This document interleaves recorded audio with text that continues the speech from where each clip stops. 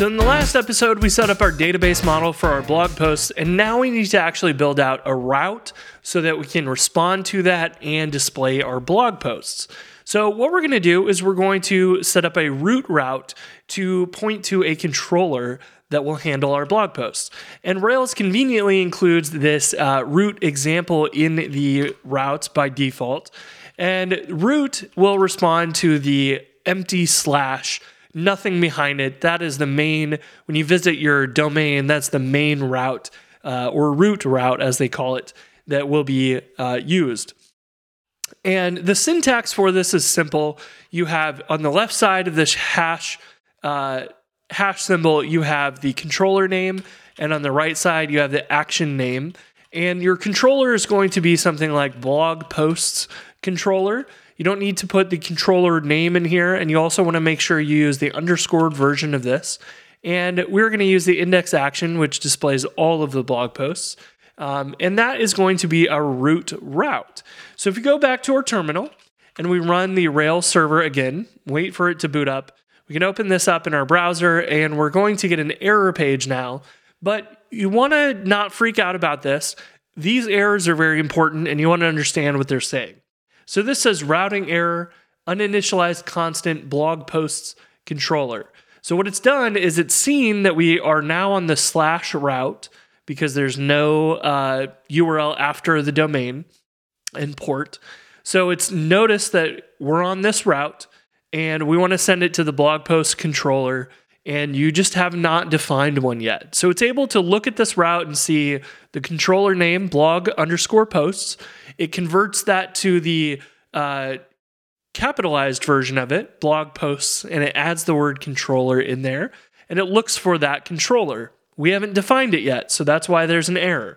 So we can go into app controllers, we'll add a new file, blog_posts controller, and you want to be very careful that you have your plural and singular stuff defined correctly. If you make it plural, it's going to look for a plural file name and a plural class inside of here.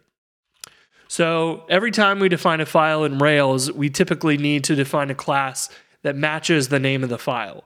So we have a blog post controller file, .rb file, and we need to define a class that defines the blog posts controller class.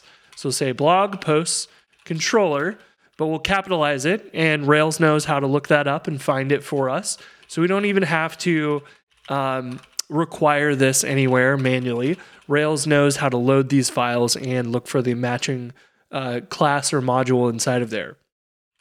We're also going to inherit from application controller, like our model inherits from application record so that it can become a active record object.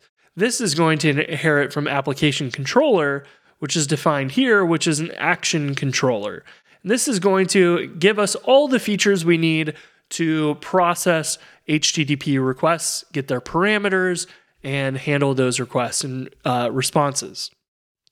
So inside of here, if we save this, we'll now have that file and we can refresh our page, and Rails is going to say, okay, great, we found your blog post controller, but you didn't define an index action in there yet.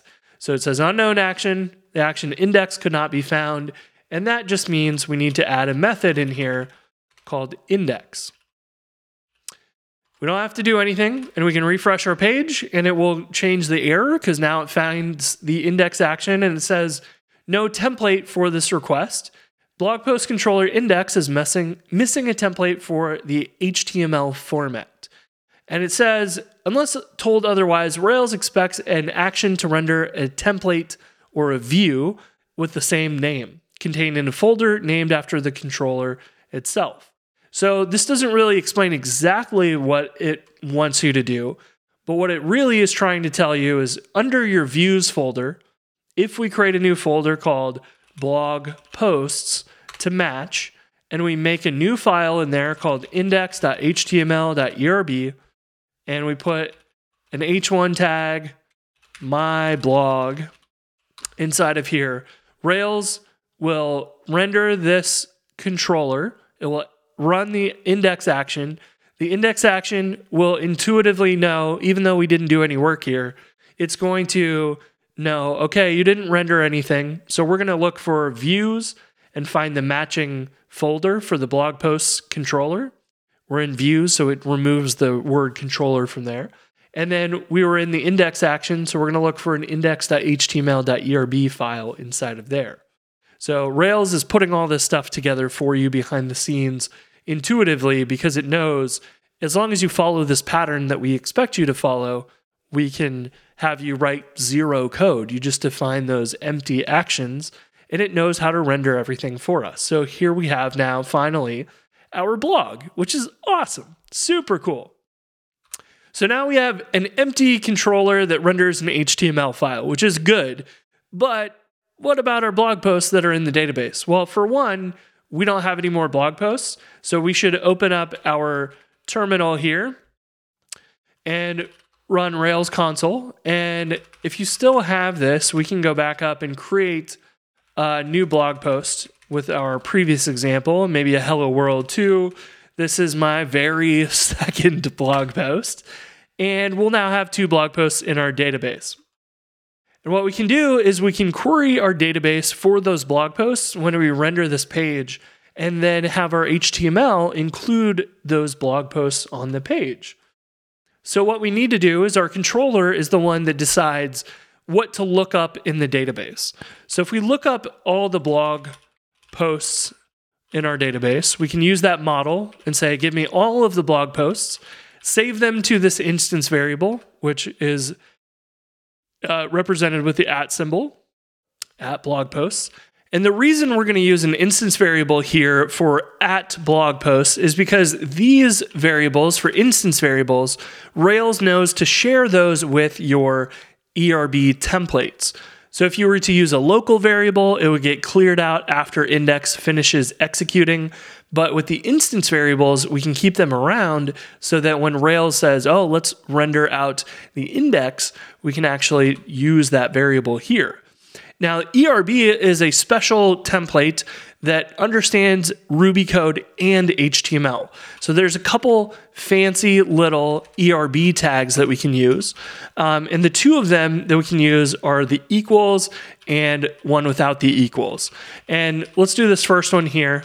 If we print 1 and 2 in those, this is going to evaluate everything inside of these ERB tags as Ruby code. So if we save this and we refresh our page in the browser, what we're going to see is the number 2 printed out, but the number 1 is not printed out at all. So what happens here is that the tags with the equals will take the output, the return value of the code from Ruby inside of the ERB tags, and it will print it out in the HTML. If you don't have an equals, it will just take the output and get rid of it. It does not put that in the HTML. So you need to be a little bit careful here, but you can use these in conjunction. So what we can say is all of our blog posts, we can go through each of them. We can define a local variable called blog post. We can make a loop, and we can then print out the blog post title for each one. And we'll maybe make an H2 tag for each of these. And then we can print out the blog post body. And what we'll see here is that this loop is not going to print out any output. The only thing that we're going to see is the H2s for the titles. And we're using equals here so that we get the output of the title. And the body also gets printed out into the page. And we're probably going to want to wrap this in a div so that it doesn't all blend together. And we can save that, refresh our page, and now we have a functional blog. We just have to create our database records for our blog posts in the Rails console or directly in our database editor. But we have a functional blog, which is awesome. So if you were ever to make a mistake and accidentally put an equals in the wrong place, what would happen is you'll see after it goes through the loop, the return value of that blog post each is printed out as well. And the blog posts variable is an array of blog posts, and we see that printed out here in the HTML, even though we didn't want that there. So if you ever notice some weird output in your HTML, that is because you had an equals in your ERB tags that you didn't need. So refreshing that fixes that, and we're good to go. So the next step is our blog posts are great, but really they deserve their own pages. So when you click on Hello World or Hello World 2, we want to go to another URL to actually read the entire blog post. We just want summaries on the homepage. So just like the Rails blog, we want to be able to click on the blog post and navigate to that. So we want to be able to click on the title and go read the full blog post here. And then we can click on another one and see that separately. And each one of these, in Rails, their blog, they've actually got the date in the URL and the title of the blog post, which is pretty cool. We can do other things like that, but we're going to keep ours simple and have the blog post by ID, which is the pretty normal standard way of doing that. We'll do that in the next episode.